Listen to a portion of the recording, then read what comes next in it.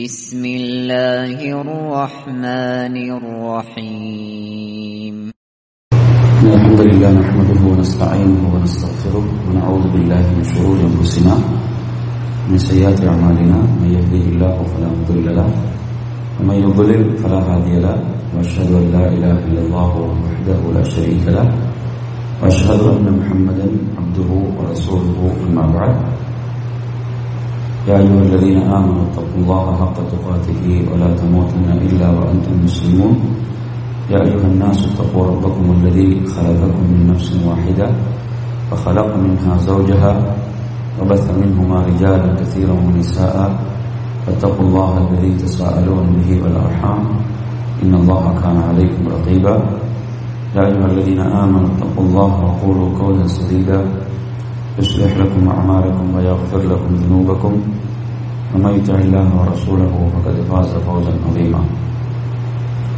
فإن أصدق الحديث كتاب الله وخير الهدي هدي محمد صلى الله عليه وسلم شر الأمور محدثاتها وكل محدثة بدعة وكل بدعة ضلالة وكل ضلالة في النار.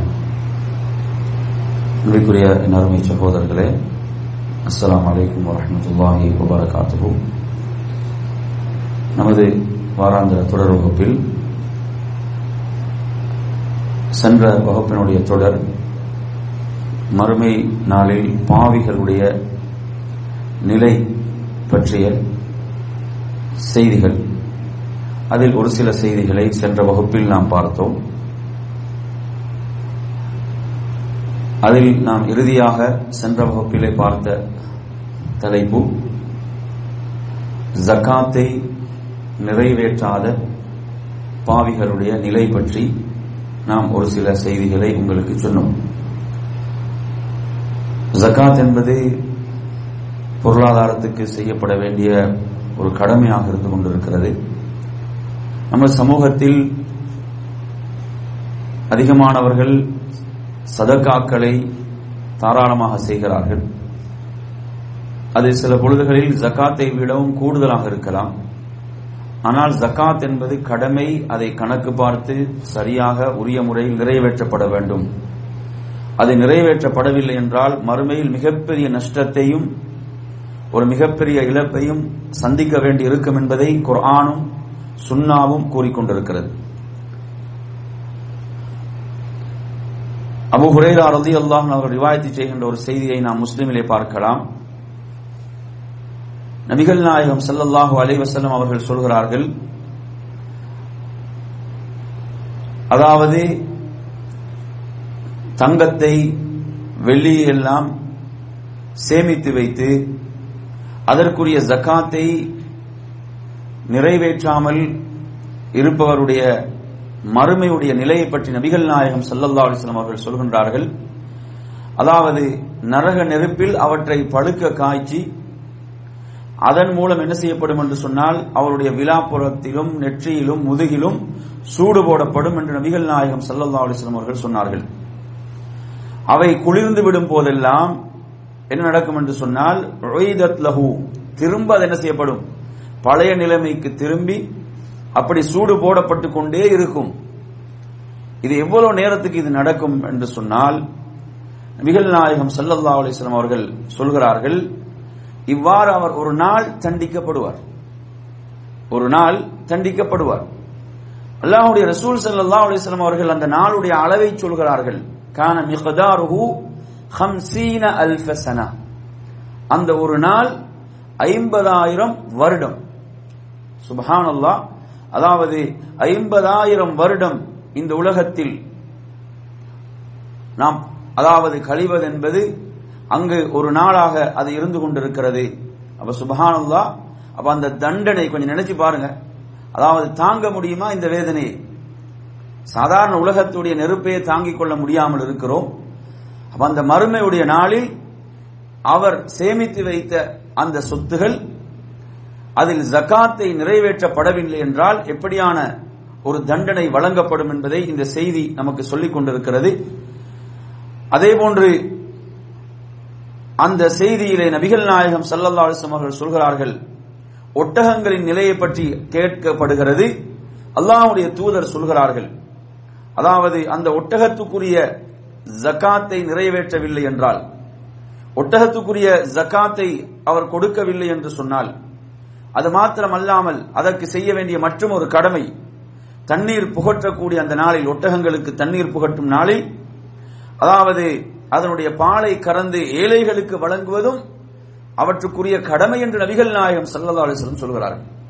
அதுவும் கடமை என்று அல்லாஹ்வுடைய தூதர் ஸல்லல்லாஹு அலைஹி வஸல்லம் சொல்லிவிட்டு சொல்கிறார்கள், ஜகாத்தை, ஒட்டகத்தினுடைய ஜகாத்தை நிறைவேற்றாதவர் மறுமையில் என்ன செய்யப்படுவார் என்று சொன்னால், ஒரு விசாலமான மைதானத்தில் தூக்கி எறியப்படுவார். விசாலமான ஒரு மைதானத்திலே தூக்கி எறியப்பட்டு அந்த ஒட்டகங்களில், அதாவது பால்குடி மறந்த குட்டி உட்பட அந்த ஒட்டகங்கள் ஒவ்வொன்றும் ஒன்று விடாமல் அவனை என்ன செய்யும் என்று சொன்னால், அதாவது கால்களால் மிதிக்கும். அல்லாஹ்வுடைய ரசூல் ஸல்லல்லாஹு அலைஹி வஸல்லம் சொல்கிறார்கள், அதனுடைய வாய்களால் அவனை கடிக்கும். இந்த தண்டனையும் ஒரு நாள் என்பது 50,000 வருடம் இந்த தண்டனை நடக்கும். அதே போன்றுதான் ஆடு மாடு ஒட்டகங்களுடைய ஜகாத்தை நிறைவேற்றாதவருக்கும் இதே போன்று தண்டனை, இதே போன்று தண்டனை என்று நபிகள் நாயகம் ஸல்லல்லாஹு அலைஹி வஸல்லம் அவர்கள் குறிப்பிடுகிறார்கள்.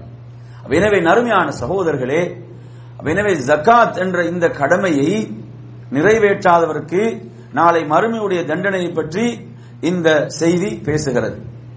நாம் சென்ற வகுப்பில் பாவிகளுடைய நிலை என்ற தலைப்பில் முதலாவது நாம் பார்த்த விஷயம் என்ன விஷயத்தை பார்த்தோம்? தொழுகையை விட்டவருடைய நிலையை பற்றி நாம் பார்த்தோம். தொழுகையை விட்டவனுடைய நிலை முதலாவது. இரண்டாவது நாம் என்ன பார்த்தோம்? ஜகாத் கொடுக்காதவருடைய மறுமை நிலை என்ன என்பதை பார்த்தோம். இதில் மூன்றாவது தலைப்பு, என் அருமையான சகோதரர்களே, பெருமை அடிப்பவர்கள், ஆணவம் கொள்பவர்கள், கர்வம் கொள்பவர்களுடைய மறுமை நிலை என்ன? இந்த பாவிகளுடைய நிலையை பற்றி நபிகள் நாயகம் ஸல்லல்லாஹு அலைஹி வஸல்லம் அவர்கள் என்ன சொல்கிறார்கள்? என் அருமையான சகோதரர்களே, அல்லாஹ் தான் பெருமைக்குரியவன்.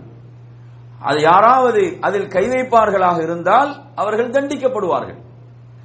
இந்த ஹதீஸை நீங்கள் அஹ்மதிலே பார்க்கலாம்.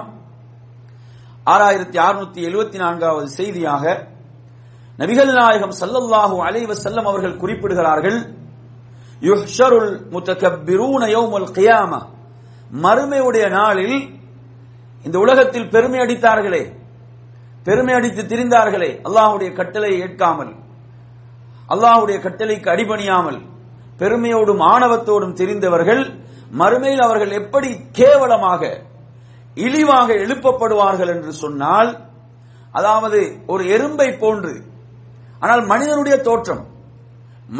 தோற்றம் இருக்கும், ஆனால் எறும்பை போன்று எழுப்பப்படுவார்கள் இழிவானவர்களாக. இதை அல்லாஹ் அவர்களுக்கு கொடுக்கக்கூடிய இழிவு, அல்லாஹ் அவர்களுக்கு கொடுக்கக்கூடிய ஒரு இழிவு என்பதை நபிகள் நாயகம் ஸல்லல்லாஹு அலைஹி வஸல்லம் சொல்கிறார்கள். எப்படி இவர்கள் உலகத்தில் ஆணவம் கொண்டார்களோ, கர்வம் கொண்டார்களோ, அல்லாஹு தஆலா என்ன செய்கிறான்? அதற்கு பகரமாக நாளை மறுமையில் இப்படித்தான் இவர்களை அல்லாஹு தஆலா கேவலப்படுத்துவான். அது மாத்திரமல்லாமல் இவர்கள் நரகத்தில் ஒரு சிறை இருக்கிறது. அல்லாஹ்வுடைய தூதர் சொல்கிறார்கள், நரகம் என்பதே எவ்வளவு பயங்கரமானது. அந்த நரகத்தில் ஒரு சிறை இருக்கிறது, அதுக்கு போலஸ் என்று சொல்லப்படும்.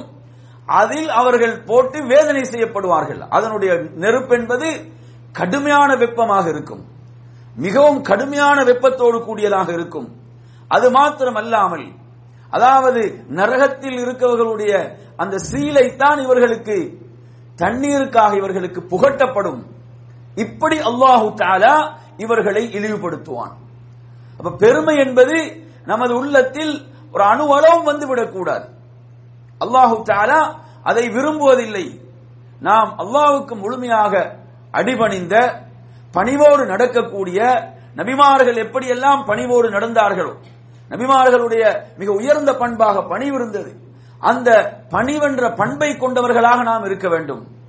அப்படி இல்லையா நாம் கர்வம் கொள்வோமா, பெருமை அடிப்போமா? இன்று நிறைய பேர் சத்தியத்தை, இந்த மார்க்கத்தை ஏற்றுக்கொள்வதற்கு, சத்தியத்தை ஏற்றுக்கொள்வதற்கு அவர்களுக்கு எது தடையாக இருக்கிறது என்று சொன்னால் அவர்களுடைய கௌரவம், சமூகத்தில் அவர்களுக்கு இருக்கக்கூடிய செல்வாக்கு. அந்த கௌரவத்துக்கு என்ன நடக்கும்? அந்த செல்வாக்குக்கு என்ன நடக்கும்? மக்கள் என்ன நினைப்பார்கள்? இவைகள் தடையாக இருக்கிறது. எதற்கு? சத்தியத்தை அவர்கள் ஏற்றுக்கொள்வதற்கு. எனவே அருமையான சகோதரர்களே, பெருமை அடிப்பவர்களுடைய மறுமை நிலை எவ்வளவு மோசமானது என்பதை, எவ்வளவு பயங்கரமானது என்பதை நபிகள் நாயகம் ஸல்லல்லாஹு அலைஹி வஸல்லம் அவர்கள் சொல்கிறார்கள். அதே போன்று நீங்கள் புகாரில பார்க்கலாம், 6605வது செய்தி. மறுமையுடைய நாளில் அல்லாஹ்விடத்தில் மிகவும், அதாவது கோபத்துக்குரிய, அதே போன்று அல்லாஹ்வுடைய வெறுப்பை பெற்றுத் தருகின்ற பெயர் என்னவென்று சொன்னால், இந்த உலகத்தில் ஒருவன் தனக்கு மலிக்குல் அம்லாக், அதாவது ஆட்சியாளர்களுக்கெல்லாம் ஆட்சியாளன், அரசர்களுக்கெல்லாம் அரசன் என்று ஒருவன் இந்த உலகத்தில் அவனுக்கு பெயர் வைத்துக் கொள்வான் என்று சொன்னால், அவன் அந்த பெயருக்குரியவன் மறுமையில் அல்லாஹ்வுக்கு முன்னால் மிகவும் வெறுப்புக்குரியவன். அவன் மிக பெரும் கோபத்தையும் வெறுப்பையும் அவன் மறுமையில் சம்பாதிப்பான். அல்லாஹு தஆலா எதை விரும்புவதில்லை? பெயர்களை பொறுத்தவரையில் பெயர்களை தெரிவு செய்யும் போது கூட அல்லாஹ் விரும்பக்கூடிய பெயர்களை தெரிவு செய்ய வேண்டும். அப்ப இந்த பெயருக்குரியவர்கள், இதை நமக்கு எதை சொல்லுது? பெருமை, கர்வம், ஆணவம் என்பது இந்த ரூட்ல கூட வந்துடக்கூடாது, இந்த வழியில கூட வந்துவிடக் கூடாது. அவர்கள் மறுமையில் மிகப்பெரிய நஷ்டவாளர்கள், அவர்கள் மிகப்பெரிய நஷ்டவாளர்கள் என்பதை இந்த செய்தி கூறிக்கொண்டிருக்கிறது. அதே போன்று முஸ்லிம்ல இதே கருத்தை தரக்கூடிய செய்தி 5735வது செய்தியாக, அதில் நபிகள் நாயகம் ஸல்லல்லாஹு அலைஹி வஸல்லம் சொல்கிறார்கள், அக்யபு ரஜுலின் அல்லாஹ், அல்லாஹ்விடத்தில் மிகவும் கோபத்துக்குரிய மனிதன், அல்லாஹ்வுடைய மிகப்பெரிய கோபத்தை பெற்ற மனிதன் மறுமையில் யார் என்று சொன்னால், மிக மோசமான மனிதன் யார் என்று சொன்னால், மலிக்குல் அம்லாக் என்று பெயர் வைத்தவன். ஆட்சியாளர்களுக்கெல்லாம் ஆட்சியாளன், அரசர்களுக்கெல்லாம் அரசன் என்று எவன் தனக்கு பெயர் வைத்துக் கொண்டானோ அவன் தான் மறுமையில் அந்த ரப்பின் முன்னால் மிகவும் கோபத்துக்குரியவனாக, வெறுப்புக்குரியவனாக இருக்கிறான் என்று நபிகள் நாயகம் ஸல்லல்லாஹு அலைஹி வஸல்லம் சொல்கிறார்கள். அல்லாஹ்வை தவிர மலிக்குல் அம்லாக் வேறு யாரும் கிடையாது, அவன் தான் ஆட்சியாளர்களுக்கெல்லாம் ஆட்சியாளன். குலில்லாஹும்ம மாலிகல் முல்க், குர்ஆன் சொல்கிறது, நீதான் ஆட்சியாளர்களுக்கெல்லாம் ஆட்சியாளனாக நீ இருக்கிறாய். எனவே அருமையான சகோதரர்களே, இந்த செய்திகள் நமக்கு எதை சொல்கிறது என்று சொன்னால், பெருமை அடிப்பவர்கள், ஆணவம் கொள்பவர்கள், கர்வம் கொள்பவர்கள் மறுமையில் எவ்வளவு பெரிய கேவலத்தை சந்திப்பார்கள், இழிவை சந்திப்பார்கள் என்பதை இந்த செய்தி சொல்கிறது. நபிகள் நாயகம் ஸல்லல்லாஹு அலைஹி வஸல்லம் அவர்கள் ஒரு முறை கேட்கிறார்கள், சுவர்க்கத்துக்குரியவர்களை உங்களுக்கு சொல்லட்டுமா, சுவர்க்கத்துக்குரியவர்கள் யார் என்று உங்களுக்கு அறிவிக்கட்டுமா என்று கேட்கிறார்கள். சொல்லிவிட்டு சொல்கிறார்கள், அதாவது அவங்க யார் தெரியுமா? மக்களின் பார்வையில் பலவீனமானவர்கள். மக்கள் என்ன செய்வாங்க? சில பொழுதுகள் அவங்களை மதிக்கவே மாட்டாங்க, மக்கள் அவர்களை கண்டுகொள்ளவே மாட்டார்கள். ஆனால் அவர்களுடைய சிறப்பு என்ன தெரியுமா? லவ் அக்ஸம அலல்லாஹி லஅபர்ரா, அல்லாஹ்வுடைய பேரில் அவங்க சத்தியம் செய்வார்கள் என்று சொன்னால், ஒரு விஷயத்துக்காக அல்லாஹ்வுடைய பேரில் அவர்கள் ஒரு விஷயத்துக்காக சத்தியம் செய்வார்கள் என்றால் அல்லாஹ் அதை நிறைவேற்றி வைப்பான். அல்லாஹ்வுடைய பேரில் சத்தியமிட்டு அவர்கள் சொன்னால் அல்லாஹ் அதை நிறைவேற்றி வைப்பான். ஆனா அவங்க யாரு? மக்களுடைய பார்வையில் ஒன்றுமில்லை, மக்களுடைய பார்வையில அவங்களுக்கு மதிப்பு இருக்காது, அவங்க சொல்லக்கூடிய சலாத்துக்கு மதிப்பு இருக்காது, அவங்க வரக்கூடிய சபைகளில் அவங்களுக்கு எந்த மரியாதையும் இருக்காது. ஆனால் அவங்க யார்? சொர்க்கத்துக்குரியவர்கள். அல்லாஹ்வுடைய பேரில் அவங்க சத்தியம் செய்து ஒன்றை சொல்வார்கள் என்றால் அல்லாஹ் அதை நிகழ்த்தி தீருவான். எனவே அருமையான சகோதரர்களே, அதே செய்தியில் அல்லாஹ்வுடைய தூதர் சொல்கிறார்கள், நரகத்துக்குரியவர்கள் உங்களுக்கு யார் என்று சொல்லட்டுமா என்று கேட்டுவிட்டு நபிகள் நாயகம் ஸல்லல்லாஹு அலைஹி வஸல்லம் சொல்கிறார்கள், அவர்கள் தான் இரக்கமற்றவர்கள், அதே போன்று ஆணவம் கொண்டவர்கள், அகம்பாவம் கொண்டவர்கள், பெருமை அடித்தவர்கள், இவர்கள் தான் நரகத்துக்குரியவர்கள். நஊது பில்லாஹ். அருமையான சகோதரர்களே, நாம் பாதுகாப்பு தேட வேண்டிய மோசமான பண்புகள் இவைகள். அதே போன்று சொர்க்கத்துக்குரியவர்களுடைய பண்பை நாம் நமக்குள் உருவாக்கிக் கொள்ள வேண்டும்.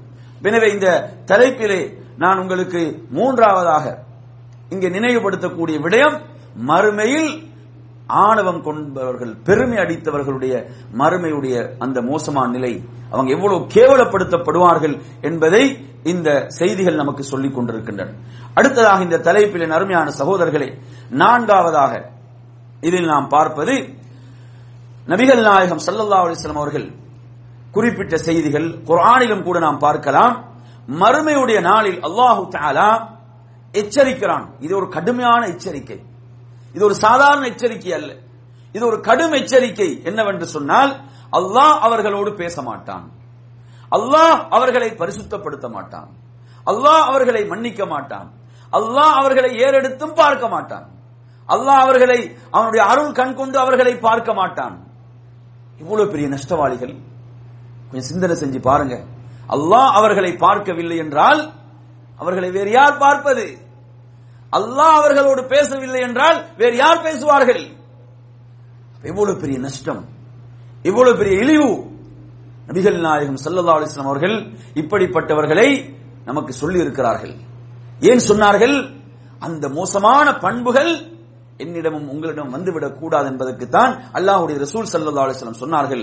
அல்லாஹ் தஆலா குர்ஆனிலும் சூரத்துல் பக்ராவிலே சொல்கிறான், 174 175 ஆகிய வசனங்களிலே சொல்கிறான், இன்னல்லதீன யக்துமூன மா அன்ஸலல்லாஹு மினல் கிதாப், அதாவது அல்லாஹ் அருளினான வேதம், அந்த வேதத்திலிருந்து அவர்கள் என்ன செய்தார்கள்?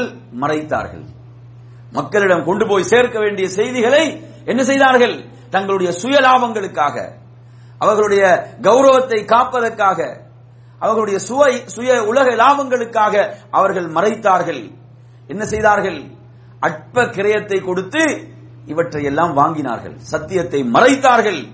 இவர்கள் சாப்பிடுவது அல்லாஹ் தஆலா சொல்கிறான், இல்ல நார், இவர்கள் நெருப்பைத்தான் சாப்பிடுகிறார்கள்.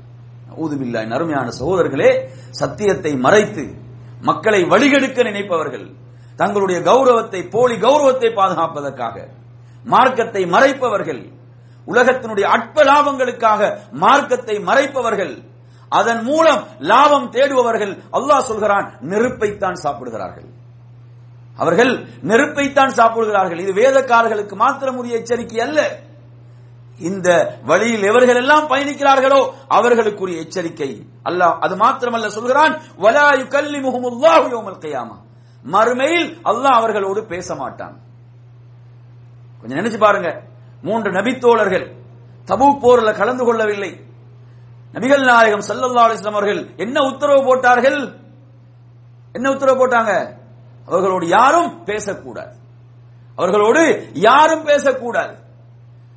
அருமையான சகோதரர்களே, அல்லாஹ் குர்ஆனில் எப்படி சொல்கிறான்? அவர்களுக்கு பூமி விசாலமாக இருந்தும் நெருக்கமாக இருந்தது. ஏன்? யாரும் அவர்களோடு பேசுவதில்லை, சலாம் சொன்னால் பதில் சொல்வதில்லை. உலகத்தில் இவர்களுடைய நிலை இப்படி இருந்ததென்றால், மறுமையில் அல்லாஹ் பேசவில்லை என்றால் சுப்ஹானல்லாஹ், நிலைமையை கொஞ்சம் நினைச்சு பாருங்க. அருமையான சகோதரர்களே, அல்லாஹ் அவர்களோடு பேச மாட்டான், அல்லாஹ் அவர்களை மன்னிக்க மாட்டான். மறுமையில் மன்னிப்பு தானே அனைவருக்கும் தேவை. அல்லாஹ் அவர்களை பரிசுத்தப்படுத்த மாட்டான். அவர்களுக்கு நோவினை தரும் வேதனை இருக்கிறது என்று அல்லாஹு தஆலா சொல்கிறான். அவர்கள் யார் தெரியுமா? அவர்கள் நேர்வழிக்கு பகரமாக வழிகேட்டை விலை கொடுத்து வாங்கியவர்கள். நேர்வழிக்கு பகரமாக வழிகேட்டை விலை கொடுத்து வாங்கியவர்கள், மன்னிப்புக்கு பதிலாக தண்டனையை விலை கொடுத்து வாங்கியவர்கள். நரகத்தின் வேதனை அவர்களால் தாங்கிக் கொள்ள முடியாது என்று அல்லாஹு தஆலா சொல்கிறான். அவர்களால் அதை சகித்துக் கொள்ள முடியாது என்று ரப்புல் ஆலமீன் குறிப்பிடுகிறான். என் அருமையான சகோதரர்களே, அதே போன்று நீங்கள் மற்றொரு வசனத்தை பார்க்கலாம். 3வது அத்தியாயத்துடைய 74 வசனத்தில் அல்லாஹு தஆலா சொல்கிறான், அதாவது அல்லாஹ்வோடு செய்த அந்த ஒப்பந்தம், ரப்போடு செய்த அந்த உறுதிமொழி, ரப்போடு செய்த அந்த ஒப்பந்தத்தை என்ன செய்தார்கள் தெரியுமா? அற்ப விலைக்கு விற்று விட்டார்கள். இந்த உலகத்தில், இந்த உலகத்துடைய அற்ப சுகங்களுக்காக அதை விற்றார்கள். ரப்போடு செய்த ஒப்பந்தத்தை, அல்லாஹ்வோடு செய்த ஒப்பந்தத்தை அல்லாஹு தஆலா சொல்கிறான், இவர்களுக்கு மறுமையில் எந்த நட்பாக்கியமும் கிடையாது. மறுமையில் இவர்களுக்கு எந்த நட்பாக்கியமும் இல்லை. அல்லாஹ் இவர்களோடு பேச மாட்டான், அல்லாஹ் இவர்களை பார்க்க மாட்டான், அல்லாஹ் இவர்களை மன்னிக்க மாட்டான். அருமையான சகோதரர்களே, எனவே இது நாம் வேதக்காரர்களுக்குரிய எச்சரிக்கை என்று மாத்திரம் நின்றுவிட முடியாது. இந்த எச்சரிக்கை அந்த வழியில் பயணிக்கக்கூடிய அனைவருக்கும் பொருந்தும் என்பதை நாம் மறந்துவிடக் கூடாது. அதே போன்று அருமை சகோதரர்கள், இந்த தொடரில் வரக்கூடிய ஹதீஸ்கள் ஒவ்வொன்றை நான் உங்களுக்கு அவசரமாக சொல்கிறேன். முஸ்லிம்ல பதிவாக இருக்கக்கூடிய செய்தி 306வது செய்தியாக பதிவாகிறது. அபூ தர் ரலியல்லாஹு அன்ஹு அவர்கள் ரிவாயத் செய்கிறார்கள், நபிகள் நாயகம் ஸல்லல்லாஹு அலைஹி வஸல்லம் அவர்கள் சொன்னார்கள், மூவரோடு அல்லாஹு தஆலா அந்த மூவரோடு பேச மாட்டான், அல்லாஹ் அவர்களை பார்க்க மாட்டான், அல்லாஹ் அவர்களை மன்னிக்க மாட்டான், அவர்களுக்கு நோவினை தரும் வேதனை இருக்கிறது. 4 விஷயங்களை சொல்றான். எவ்வளவு கடுமையான எச்சரிக்கை என்று பாருங்க, எவ்வளவு கடுமையான எச்சரிக்கை.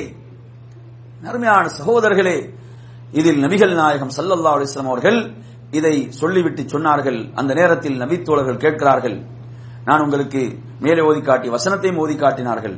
யா ரசூலல்லாஹ், அபூதர் ரலியல்லாஹு அன்ஹு சொல்கிறார்கள், அவர்கள் நஷ்டமடைந்து விட்டார்கள், அவர்கள் நஷ்டத்தை தழுவியவர்கள், அது மிகப்பெரிய நஷ்டம், மிகப்பெரிய கை சேதம். அவங்க யார் என்று கேட்கிறாங்க. அல்லாஹ்வுடைய தூதர் சொன்னார்கள், அல் முஸ்பில் என்று சொன்னார்கள், கரண்டைக்கு கீழ் ஆடை அணிபவர். இன்று நமக்கு மத்தியில் சர்வசாதாரணமாகிவிட்ட ஒரு குற்றமாக, பாவமாக இருக்கிறது. அல் முஸ்பில், கரண்டைக்கு கீழ் ஆடை அணிபவர். அதே போன்று கொடுத்த தர்மத்தை சொல்லி காட்டுபவர். எந்த நெருக்கடி வந்தாலும் சொல்லி காட்டக்கூடாது. என்ன நெருக்கடி வரலாம், நாம் யாருக்கு உதவி செய்தோமோ அவன் எமக்கு எதிராக செயல்படலாம், எம்மை கேவலப்படுத்தலாம், எம்மை இழிவுபடுத்தலாம், எதுவும் நடக்கலாம். ஆனால் கொடுத்த தர்மம் அது சொல்லி காட்டப்படவே கூடாது. ஏன்? மறுமையில் எவ்வளவு பெரிய தண்டனை பாருங்க. சாதாரண விஷயமா இது? அல்லாஹ் அவர்களை பார்க்க மாட்டான், அவர்களோடு பேச மாட்டான், அவர்களை மன்னிக்க மாட்டான். அருமையான சகோதரர்களே, அதே போன்று அல்லாஹ்வுடைய தூதர் சொல்கிறார்கள், மூன்றாவதாக என்ன செய்கிறான்? பொய் சத்தியம் செய்து அவனுடைய ஒரு பொருளை அவன் விற்கிறான். அவனிடம் இருக்கக்கூடிய ஒரு பொருளை விற்பதற்காக என்ன செய்கிறான்? அல்லாஹ்வுடைய பேரில் பொய் சத்தியம் செய்கிறான். எனவே இந்த மூன்று விஷயங்களுக்குரியவர்களையும் நபிகள் நாயகம் ஸல்லல்லாஹு அலைஹி வஸல்லம் அவர்கள் சொன்னார்கள். இவ்வளவு பெரிய தண்டனைக்குரியவர்களாக அல்லாஹ்வுடைய தூதர் சொன்னார்கள். அதே போன்று நறுமை சகோதரர்களை, புகாரியில 2356வது செய்தி, அப்துல்லாஹ் ரலியல்லாஹு அன்ஹு ரிவாயத் செய்கின்ற செய்தி, நபிகள் நாயகம் ஸல்லல்லாஹு அலைஹி வஸல்லம் அவர்கள் சொல்கிறார்கள், அதாவது ஒரு முஸ்லிமுடைய, ஒரு மூமினுடைய சொத்தை அநியாயமாக அபகரித்துக் கொள்வதற்கு, அநியாயமாக அதை தனதாக்கிக் கொள்வதற்காக ஒருவன் அல்லாஹ்வுடைய பேரில் சத்தியம் செய்வானாக இருந்தால், இவன் மறுமையில் அல்லாஹ்வை எப்படி சந்திப்பான் தெரியுமா? அந்த ரப்புல் ஆலமீன் கோபம் கொண்ட நிலையில் தான் சந்திப்பான். அல்லாஹ் அவனுடைய விஷயத்தில் கோபம் கொண்ட நிலையில் தான் அவன் ரப்பை சந்திப்பான் என்று சொல்லிவிட்டு இந்த வசனத்தை நான் உங்களுக்கு ஓதி காட்டிய 3வது அத்தியாயத்துடைய 77வது வசனத்தை ஓதி காட்டினார்கள். அன்பிற்குரிய நறுமையான சகோதரர்களே, அப்ப அல்லாஹ்வை அந்த ரப்புல் ஆலமீன் அல்லாஹ் கோபப்பட்டு விட்டால் அவன் எங்கு போய் ஈடேற்றத்தை தேடுவது?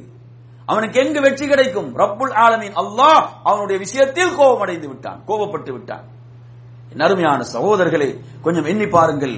அப்ப எனவே யாராவது ஒருவர் ஒரு பொருளை, அதனுடைய பெருமதி இவ்வளவு பெருமதியாக இருக்குது, அதை தனதாக்கிக் கொள்வதற்காக, வேறொருவருக்கு சொந்தமான பொருளை தனதாக்கிக் கொள்வதற்காக அல்லாஹ்வுடைய பேரில் சத்தியம் செய்து அவன் தனதாக்கிக் கொள்ளலாம். ஆனால் மறுமையில் ரப்புடைய மிகப்பெரிய கோபம் அவனுக்கு இருக்கிறது என்பதை மறந்துவிடக் கூடாது. அதே போன்று அன்பிற்குரிய அருமையான சகோதரர்களே, புகாரியுடைய 2358வது செய்தி, நபிகள் நாயகம் ஸல்லல்லாஹு அலைஹி வஸல்லம் சொல்கிறார்கள், மூவரை அல்லாஹு தஆலா மறுமையில் பார்க்க மாட்டான், அவர்களை அல்லாஹு தஆலா மன்னிக்க மாட்டான், அதே போன்று அவர்களுக்கு நோவினை தரும் வேதனை இருக்கிறது என்று சொல்லிவிட்டு நபிகள் நாயகம் ஸல்லல்லாஹு அலைஹி வஸல்லம் சொல்கிறார்கள், அதாவது அதிகப்படியாக உள்ள தண்ணீர், அதிகப்படியாக, அதாவது பாதையிலே அதிகப்படியாக உள்ள நீரை, அதாவது பயணிகளுக்கு அதை கொடுக்காமல் தடுத்துக் கொண்டவர். கூடுதலாக இருக்கக்கூடிய தண்ணீர், கூடுதலாக இருக்குது, அந்த தண்ணீர் அதை பயணிகள் பயன்படுத்தக்கூடாது என்பதற்காக அதை எவன் அணை போட்டு தடுத்துக் கொள்கிறானோ அவனுக்கு மறுமை உள்ள தண்டனை என்ன தெரியுமா? அல்லாஹ் அவனை பார்க்க மாட்டான், அல்லாஹ் அவனை பார்க்க மாட்டான், அவனை மன்னிக்க மாட்டான். எவ்வளவு கடுமையான எச்சரிக்கை. அதே போன்று 2வதாக அதுல சொல்றாங்க, அதாவது ஒரு இமாமுக்கு பையத் செய்து கொடுக்கிறான் உலக லாபத்துக்காக. எதற்காக? உலக லாபத்துக்காக. அவர் கொடுத்தால் பொருந்திக் கொள்வான், இல்லை என்றால் அவரை கோபிப்பான். உலக லாபத்துக்காக என்ன செய்வது? அவரை தலைவராக ஏற்றுக்கொள்ளுதல். எனவே இவனுடைய நிலையும் மோசமானது என்பதை அல்லாஹ்வுடைய ரசூல் ஸல்லல்லாஹு அலைஹி வஸல்லம் சொல்கிறார்கள். 3வது அதிலே சொல்கிறார்கள், அஸருடைய தொழுகைக்கு பிறகு என்ன செய்கிறான்? அவன் தனது பொருளை பொய் சத்தியம் செய்து விற்கிறான். அஸருடைய தொழுகைக்கு பிறகு என்று ஏன் சொல்கிறார்கள்? அஸருடைய தொழுகைக்கு பிறகு அவசரமாக வீடு செல்வார்கள், வியாபாரங்களை முடித்துவிட்டு தங்களுடைய வீடுகளுக்கு அவசரமாக மக்களும் அவசரமாக வீடு செல்ல நினைக்கக்கூடிய நேரம். அந்த நேரத்தில் என்ன செய்கிறான்? அதை பயன்படுத்தி பொய் சத்தியம் செய்து தனது பொருளை அவன் விற்கிறான். அவன் சொல்கிறான், நான் இந்த பொருளுக்கு இன்ன விலை கொடுத்து வாங்கினேன் என்று சொல்கிறான். அவன் அப்படி ஒரு விலை கொடுத்திருக்க மாட்டான். இப்படி பொய் சொல்லி பொய் சத்தியம் செய்து விற்கக்கூடியவனுடைய நிலையும் நபிகள் நாயகம் ஸல்லல்லாஹு அலைஹி வஸல்லம் அவர்கள் இதிலே குறிப்பிட்டார்கள். எனவே என் அருமையான சகோதரர்களே, இந்த செய்திகள் எல்லாம் நாம் இந்த பாவங்களை அலட்சியமாக நினைக்கக்கூடாது. இங்கு சொல்லப்படுகின்ற இந்த பாவங்களை அலட்சியமாக கருதக்கூடாது. மறுமையில் அல்லாஹு தஆலா அவர்களை அருள் கண் கொண்டு பார்க்கவில்லை என்றால் அவன் அழிந்து விட்டான். அவனுக்கு யாருடைய அருள் இருக்குது? யாருடைய ஈடேற்றம் இருக்கிறது? என் அருமையான சகோதரர்களே, அந்த நாளில் அவனிடத்தில் தான் ஆட்சி இருக்கும், வேறு யாரிடம் ஆட்சி இருக்காது. வேறு யாரிடம் அதிகாரம் இருக்காது. யௌம லா தம்லிகு நஃப்ஸுன் லினஃப்ஸின் ஷைஆ அல்லாஹ் சொல்கிறான். யாரும் யார் மீதும் அதிகாரம் செலுத்த முடியாத நாள் என்று சொல்கிறான். வல் அம்ரு யௌமைதில் லில்லாஹ், அந்த நாளில் அதிகாரம் அனைத்தும் அல்லாஹ்வுடைய கையில் தான் இருக்கும், அல்லாஹ்விடம் தான் இருக்கும் என்று ரப்புல் ஆலமீன் சொல்கிறான்.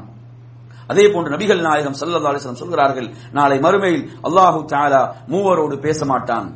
அதே போன்று அவர்களை அல்லாஹு தஆலா பரிசுத்தப்படுத்த மாட்டான். அவர்களை அல்லாஹ் ஏறெடுத்தும் பார்க்க மாட்டான். அவர்களுக்கு நோவினை தரும் வேதனை இருக்கிறது என்று சொல்லிவிட்டு நபிகள் நாயகம் ஸல்லல்லாஹு அலைஹி சொன்னார்கள், அதாவது வயதான காலத்தில் வயது முதிர்ந்த நிலையில் விபச்சாரம் செய்பவன், அதாவது இளைஞர்கள் இந்த பாவத்தை செய்வதே குற்றம். இந்த குற்றத்துக்குரிய விஷயம், இதை ஒரு வயது முதிர்ந்தவர் தனது அந்த முதுமையில் இந்த பாவத்தை செய்வன் என்பவனை அல்லாஹு தஆலா இப்படி மறுமையிலே தண்டிப்பான். அதே போன்று பொய் சொல்கின்ற, பொய்யாக நடக்கக்கூடிய ஒரு ஆட்சியாளனிடம் நேர்மை இருக்க வேண்டும், நீதி இருக்க வேண்டும். அதற்காகத்தான் அந்த பொறுப்பு அவனிடம் ஒப்படைக்கப்பட்டிருக்கிறது. எவன் அந்த அதிகாரத்தை பெற்று அவன் துஷ்பிரயோகம் செய்வானோ, அவன் பொய்யாக நடப்பானோ, அந்த அதிகாரத்தை தனக்கு சாதகமாக ஆக்கிக் கொள்வானோ, அவனோடும் அல்லாஹு தஆலா மறுமையில் பேச மாட்டான், அவனை ஏறெடுத்தும் பார்க்க மாட்டான், அவனை மன்னிக்க மாட்டான். அதே போன்று சொன்னார்கள், வஆயிலும் முஸ்தக்பிர் என்று சொன்னார்கள். அதாவது கர்வம் கொள்கின்ற ஏழை, பெருமை அடிக்கக்கூடிய ஏழையுடைய மறுமை நிலையும் இதுதான். கர்வம், அதாவது பெருமை என்பதெல்லாம் சாதாரணமாக செல்வந்தர்களிடம் வரலாம், கூடாது. ஆனால் இது ஏழையிடம் வந்தால் இன்னும் தண்டனை பன்மடங்கு என்பதை புரிந்து கொள்ள வேண்டும் என் அருமையான சகோதரர்களே. அதே போன்று நபிகள் நாயகம் ஸல்லல்லாஹு அலைஹி வஸல்லம் சொன்னார்கள், இந்த செய்தி நசாயியுடைய 2563வது செய்தி, அப்துல்லாஹ் இப்னு உமர் ரலியல்லாஹு அறிவிக்கக்கூடிய செய்தி. நபிகள் நாயகம் ஸல்லல்லாஹு அலைஹி வஸல்லம் சொன்னார்கள், அல்லாஹ் தஆலா மறுமையில் மூவரை பார்க்க மாட்டான் என்று சொல்லிவிட்டு சொன்னார்கள், அதில் முதலாவது யார் தெரியுமா? பெற்றோரை நோவினை செய்பவன், பெற்றோரை துன்புறுத்துபவன். பெற்றோரை வார்த்தைகளால் கூட நோவினை செய்யக்கூடாது. வார்த்தைகளால் நோவினை செய்தாலும் அது நோவினை தான். பெற்றோரை நோவினை செய்பவன். அதே போன்று அல்லாஹ்வுடைய தூதர் சொன்னார்கள், ஆண்களை போன்று நடக்கக்கூடிய பெண்கள், ஆண்களுக்கு ஒப்பாக நடக்கக்கூடிய பெண்கள், அல்லாஹ்வுடைய தூதர் சொன்னார்கள். அதே போன்று மூன்றாவதாக சொன்னார்கள், தனது குடும்பத்தில் அனாச்சாரத்தை அங்கீகரிப்பவன், தனது குடும்பத்தில் தனது மனைவிடத்தில் அனாச்சாரங்களை கண்டும் காணாமல் இருப்பவன், விபச்சாரத்தை அனுமதிப்பவன், அத்தயூத் என்று அல்லாஹ்வுடைய தூதர் சொன்னார்கள். இவனையும் அல்லாஹு தஆலா ஏறெடுத்து பார்க்க மாட்டான் என்று நபிகள் நாயகம் ஸல்லல்லாஹு அலைஹி வஸல்லம் அவர்கள் குறிப்பிட்டார்கள். எனவே நறுமையான சகோதரர்களே, அப்ப இந்த செய்திகளை நீங்க எடுத்து பார்த்தீங்கன்னா இதெல்லாம் சாதாரண குற்றங்கள் அல்ல. அல்லாஹ்விடத்தில் மறுமையில் எவ்வளவு பயங்கரமானது என்பதை நாம் இந்த செய்திகளின் ஊடாக புரிந்து கொள்கிறோம். அதே போன்று நீங்க புகாரில பாருங்க, 5784வது செய்தி, இதையும் அப்துல்லாஹ் இப்னு உமர் ரலியல்லாஹு அன்ஹு அறிவிக்கக்கூடிய செய்தி. நபிகள் நாயகம் ஸல்லல்லாஹு அலைஹி வஸல்லம் சொன்னார்கள், எவன் ஒருவன் தனது கீழாடையை பெருமையோடு இழுத்துச் செல்கிறானோ அல்லாஹ் மறுமையில் அவனை பார்க்க மாட்டான். யார் தனது ஆடையை கரண்டைக்கு கீழ் பெருமையோடு இழுத்துச் செல்கிறானோ அல்லாஹ் அவனை மறுமையில் பார்க்க மாட்டான். எவ்வளவு பெரிய நஷ்டம்! இந்த ஆடையை கொஞ்சம் தூக்கிக் கொள்றதுல நமக்கு என்ன நஷ்டம் வரப்போகுது? இந்த ஆடையை கொஞ்சம் நாம் உயர்த்திக் கொள்வதில் நமக்கு எந்த நஷ்டமும் கிடையாது, எந்த இழப்பும் கிடையாது. அது ஆடைக்கு சுத்தமாகத்தான் இருக்கும், ஆடையை சுத்தப்படுத்தக்கூடியதாகத்தான் இருக்கும். ஆனால் மறுமை நிலையை பாருங்க, அல்லாஹ் அவர்களை பார்க்க மாட்டான் என்று நபிகள் நாயகம் ஸல்லல்லாஹு அலைஹி வஸல்லம் அவர்கள் குறிப்பிட்டார்கள். அதே போன்ற நறுமையான சகோதரர்களே, இதிலே நான்காவது தலைப்பாக இதிலே நான் உங்களுக்கு சொல்வது, இந்த உலகத்தில் சுகபோகத்தோடு வாழ்ந்தவர்கள், அதாவது உலகத்தை அனுபவிக்கலாம், மார்க்கம் உலகத்தை அனுபவிக்க கூடாது என்றெல்லாம் தடை போடவில்லை. ஆனால் எப்படி மாறிவிடக் கூடாது என்றால், உலகம்தான் என்று மாறிவிடக் கூடாது. உலகம்தான் என்று என்ன செய்துவிடக் கூடாது? மாறிவிடக் கூடாது. செல்வம் வந்து விட்டதா, செல்வத்துக்குரிய கடமையை செய்யாமல் செல்வத்தை சேமித்து வைக்கக்கூடியவர்களாக மாறக்கூடாது. இந்த ஹதீஸை நீங்க புகாரியில பார்க்கலாம். 6443வது செய்தி, அபூதர் ரலியல்லாஹு அன்ஹு அவர்கள் ரிவாயத் செய்கிறார்கள், நபிகள் நாயகம் ஸல்லல்லாஹு அலைஹி வஸல்லம் அவர்கள் சொன்னார்கள், இன்னல் முக்ஸிரீன ஹுமுல் முகில்லூன யௌமல் கியாமா என்று சொன்னார்கள். இந்த உலகத்தில் செல்வம் படைத்தவர்கள், இந்த உலகத்தில் செல்வம் அதிகம் படைத்தவர்கள் மறுமையில் நட்பலன் குறைந்தவர்கள் ஆவார்கள். அல்லாஹ்வுடைய ரசூல் ஸல்லல்லாஹு அலைஹி வஸல்லம் சொன்னார்கள், மறுமையில் நட்பலன் குறைந்தவர்கள் ஆவார்கள், ஒரு சிலரை தவிர. எப்படி சொல்றாங்க? ஒரு சிலரை தவிர என்று சொன்னார்கள். அந்த ஒரு சிலர் யார் தெரியுமா? அல்லாஹ் கொடுத்த அந்த செல்வத்துக்குரிய கடமையை நிறைவேற்றியவர்கள். அல்லாஹ்வுடைய தூதர் ஸல்லல்லாஹு அலைஹி வஸல்லம் சொல்கிறார்கள், எப்படி தெரியுமா? வலப்பக்கமாக, இடப்பக்கமாக, முன்பக்கமாக, பின்பக்கமாக எல்லாம் வாரி வாரி வழங்கியவர்கள். அந்த செல்வத்திலிருந்து வாரி வாரி கொடுத்து நன்மை செய்தவர்களை தவிர. அருமையான சொல், நாம் செல்வத்தை விரும்புகிறோம், செல்வத்தை பெருக்க வேண்டும் என்று ஆசைப்படுகிறோம். ஆனால் இந்த எச்சரிக்கையை மறந்துவிடக் கூடாது. என்ன எச்சரிக்கை? மறுமையில் நட்பாக்கியம் குறைந்தவர்களாக அவர்கள் இருப்பார்கள். ஆனால் நாம் அதிலிருந்து தப்ப வேண்டுமா? செல்வத்துக்குரிய கடமையை நாம் செய்தோம் என்றால், அதை நாம் ரப்புடைய வழியிலே அதை நாம் கொடுப்போமாக இருந்தால் அல்லாஹு தஆலா அதை பல மடங்காக தருவதாக வாக்களிக்கிறான். என் அருமையான சகோதரர்களே, அப்ப இந்த செய்தியும் நமக்கு எதை சொல்கிறது என்று சொன்னால், செல்வம் என்றால் அதற்குரிய கடமையை செய்தால் நாம் தப்பலாம், இல்லை என்றால் அவர்கள் மறுமையில் நட்பாக்கியங்கள் குறைந்தவர்கள் என்பதை அல்லாஹ்வுடைய ரசூல் ஸல்லல்லாஹு அலைஹி வஸல்லம் அவர்கள் இந்த செய்தியிலே குறிப்பிடுகிறார்கள். அடுத்ததாக 5வது தலைப்பின் அருமை சகோதரர்களே, இதில் மறுமையுடைய நாளில் மோசடி செய்பவனுடைய நிலை. மறுமை, அந்த மோசடி செய்வனுடைய மறுமை நிலை எப்படி இருக்கும்? அல்லாஹ்வுடைய தூதர் சொல்கிறார்கள், புகாரியில் பதிவாகி இருக்கிறது, 3188வது செய்தி. அப்துல்லாஹ் இப்னு உமர் ரலியல்லாஹு அன்ஹு அவர்கள் ரிவாயத் செய்கிறார்கள், நபிகள் நாயகம் ஸல்லல்லாஹு அலைஹி வஸல்லம் அவர்கள் சொல்கிறார்கள், யகூலு லிகுல்லி காதிரின் லிவா என்று சொன்னார்கள். ஒவ்வொரு மோசடிக்காரனுக்கும் ஒரு கொடி இருக்கும் மறுமையில. ஒவ்வொரு மோசடிக்காரனுக்கும் ஒரு கொடி இருக்கும். என்ன செய்யலாம்? அடையாளம் காணலாம். உலகத்தில் இந்த மோசடி செய்தவன் இருக்கிறானா இல்லையா, அவனை அடையாளம் காண்பதற்கு அல்லாஹ் எளிதாக்கி வைத்திருப்பான். என்ன செய்யலாம்? இவன் எனக்கு இன்ன மோசடி செய்தவன், இதோ இந்த கொடியின் கீழ் இருக்கிறான், போய் என்ன செய்யலாம்? எளிதாக பிடித்துக் கொள்ளலாம். எவ்வளவு பெரிய இழிவு, எவ்வளவு பெரிய நஷ்டம், கொஞ்சம் நினைச்சு பாருங்க. உலகத்திலே நாம் சாதாரண ஒரு இழிவை கூட நம்மால் தாங்கிக் கொள்ள முடியாது. மறுமையுடைய இழிவு என்பது எவ்வளவு பெரிய ஒரு இழிவாக அது இருக்கிறது. அது எவ்வளவு பெரிய ஒரு நஷ்டம், எவ்வளவு பெரிய ஒரு கைசேதம். என் அருமையான சகோதரர்களே, அப்ப மோசடி செய்தவர்கள், அப்ப மோசடி என்பது எமது வாழ்வில் எந்த வகையிலும் நுழையக்கூடாது. மோசடிகள் செய்வது என்பது நமது வாழ்வில் நுழையக்கூடாத ஒரு விஷயம். நபிகள் நாயகம் ஸல்லல்லாஹு அலைஹி வஸல்லம் சொல்கிறார்கள், அந்த மோசடியை வெளிப்படுத்தி காட்டுவதற்காக ஒரு கொடி என்ன செய்யப்படும்? நட்டப்படும். அதன் கீழ் அந்த மோசடி செய்தவன் இருப்பான் என்று அல்லாஹ்வுடைய ரசூல் ஸல்லல்லாஹு அலைஹி வஸல்லம் குறிப்பிட்டார்கள். அப்ப இதுவரை நாம் சொன்ன செய்திகள்ல முதலாவது செய்தி என்ன சொன்னோம்? முதல் செய்தி என்ன சொன்னோம்? சொல்லுங்க பாபம். அதாவது நாங்க பாவிகளுடைய நிலையை பற்றி பார்க்கிறோம் இல்லையா? இது காபிர்களுடைய நிலை அல்ல. காபிர்களுடைய நிலை நாம் பார்த்து விட்டோம். நாம் பார்ப்பது மூமின்களாகிய இறை நம்பிக்கையாளர்களாக இருக்கக்கூடிய பாவிகளுடைய நிலை, அவர்களுடைய நிலையை நாம் பார்க்கிறோம். அதில் முதலாவது நாம் சொன்ன விஷயம் என்ன? தொழுகையிலே அலட்சியமாக இருப்பவர்கள், தொழுகையை விட்டவர்கள் என்ற முதலாவது விஷயத்தை பார்த்தோம். அதே போன்று இரண்டாவது விஷயம் என்ன? ஜகாத், செல்வத்துக்குரிய கடமையை நிறைவேற்றாதவர்கள், ஜகாத்தை கொடுக்காதவர்கள், அவர்களுடைய மறுமை நிலை என்ன என்பதை பார்த்தோம். மூன்றாவது என்ன பார்த்தோம்? பெருமை அடித்தவர்கள், உலகத்தில் பெருமை அடித்தவர்கள், கர்வம் கொண்டவர்கள், ஆணவம் கொண்டவர்கள், இவர்களுடைய மறுமை நிலை என்ன என்பதை அல்லாஹ்வுடைய தூதர் ஸல்லல்லாஹு அலைஹி வஸல்லம் சொன்னார்கள். அதை பார்த்தோம். நான்காவது என்ன பார்த்தோம்? நான்காவது நாங்க ஒரு தலைப்பின் கீழ் என்ன பார்த்தோம்? அந்த தலைப்பு என்ன? அல்லாஹு தஆலா மறுமையில் அருள் கண் கொண்டு பார்க்காத, அல்லாஹு தஆலா அவர்களோடு பேசாத, அல்லாஹ் அவர்களை பரிசுத்தப்படுத்தாத, நோவினை தரும் வேதனை தரக்கூடிய ஒரு பட்டியலையே பார்த்தோம். அதில் நபிகள் நாயகம் ஸல்லல்லாஹு அலைஹி வஸல்லம் அவர்கள் நிறைய பேரை அடையாளப்படுத்தினார்கள். குர்ஆன் கூட சிலர் என்ன செய்து அதில் அடையாளப்படுத்துகிறது. அவர்களை பற்றி நாம் பார்த்தோம். நான்காவது என்ன பார்த்தோம்? நான்காவது இப்ப நாங்க இதுக்கு மோசடிக்கு முன்னால் ஒன்று பார்த்தோமே. நான்காவது, அதாவது இந்த உலக வாழ்க்கையினுடைய இன்பங்கள், பொருளாதாரம் இருக்குது. இந்த பொருளாதாரம் என்பது அதற்குரிய கடமைகளை செய்யவில்லை என்றால் மறுமையில் அவர் யாராக இருப்பார்? நட்பாக்கியங்கள் குறைந்தவராக அவர் காணப்படுவார் என்ற அல்லாஹ்வுடைய ரசூல் ஸல்லல்லாஹு அலைஹி வஸல்லம் அந்த செய்தியை, அந்த எச்சரிக்கையை நாம் பார்த்தோம். அதே போன்று ஐந்தாவது என்ன?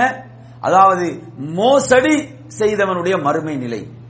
மோசடி செய்தவன் எப்படி இழிவுபடுத்தப்படுவான்? சொல்லுங்க, எப்படி கேவலப்படுத்தப்படுவான்? அதாவது அந்த மோசடியை அடையாளப்படுத்துவதற்கு என்ன செய்யப்படும்? ஒரு கொடி நட்டப்பட்டு அதன் கீழ் அவன் இருப்பான் என்று நபிகள் நாயகம் ஸல்லல்லாஹு அலைஹி வஸல்லம் சொன்னார்கள். சுப்ஹானல்லாஹ். இந்த ஹதீஸை கொஞ்சம் பாருங்க, இவ்வளவு ஒரு கடுமையான எச்சரிக்கை பாருங்க. புகாரியில இந்த செய்தி 2277வது செய்தி. அல்லாஹு தஆலா மறுமையில் மூவருக்கு எதிராக வழக்காடுவான் என்று சொல்றான். அல்லாஹ் ரப்புல் ஆலமீன், விசாரிக்கக்கூடிய அந்த ரப்புல் ஆலமீன், அந்த நாளுடைய ஆட்சியாளன் அதிபதி அல்லாஹ் சொல்கிறான், நான் மூவருக்கு எதிராக மறுமையில் வழக்காடுவேன். அவர்களுடைய மறுமை நிலை என்ன? அவர்கள் தப்பிக்க முடியுமா? என் அருமை சகோதரர்களே, அல்லாஹ் சொல்வதாக நபிகள் நாயகம் ஸல்லல்லாஹு அலைஹி வஸல்லம் அவர்கள் சொல்கிறார்கள். அதில் முதலாவது யாரு தெரியுமா? அதாவது என் பெயரில் சத்தியம் செய்துவிட்டு, அதாவது அல்லாஹ்வுடைய பெயரை பயன்படுத்தி சத்தியம் செய்து அதில் மோசடி செய்தவன். சுப்ஹானல்லாஹ், கொஞ்சம் நினைச்சு பாருங்க.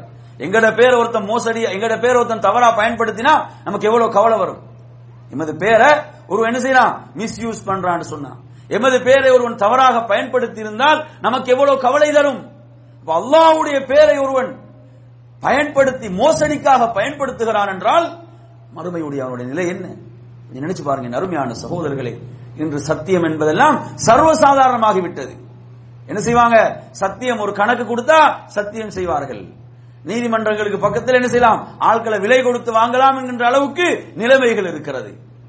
அருமை சகோதரர்களே, அதே போன்று அதிலே இரண்டாவது அல்லாஹ் கூறுவதாக நபிகள் நாயகம் ஸல்லல்லாஹு அலைஹி வஸல்லம் அவர்கள் சொல்கிறார்கள், அதாவது ஒரு சுதந்திரமான ஒருவனை என்ன செய்தவன், ஒருவன் விற்று அந்த பணத்தை சாப்பிட்டவன், அவனை அடிமையாக விற்று விட்டான். சுதந்திரமாக இருக்கக்கூடிய ஒருவனை பிடித்து என்ன செய்வது, அவனை அடிமையாக விற்று அந்த பொருளை அந்த பணத்தை சாப்பிட்டவன், இவனுக்கு எதிராக வழக்காடுவேன்.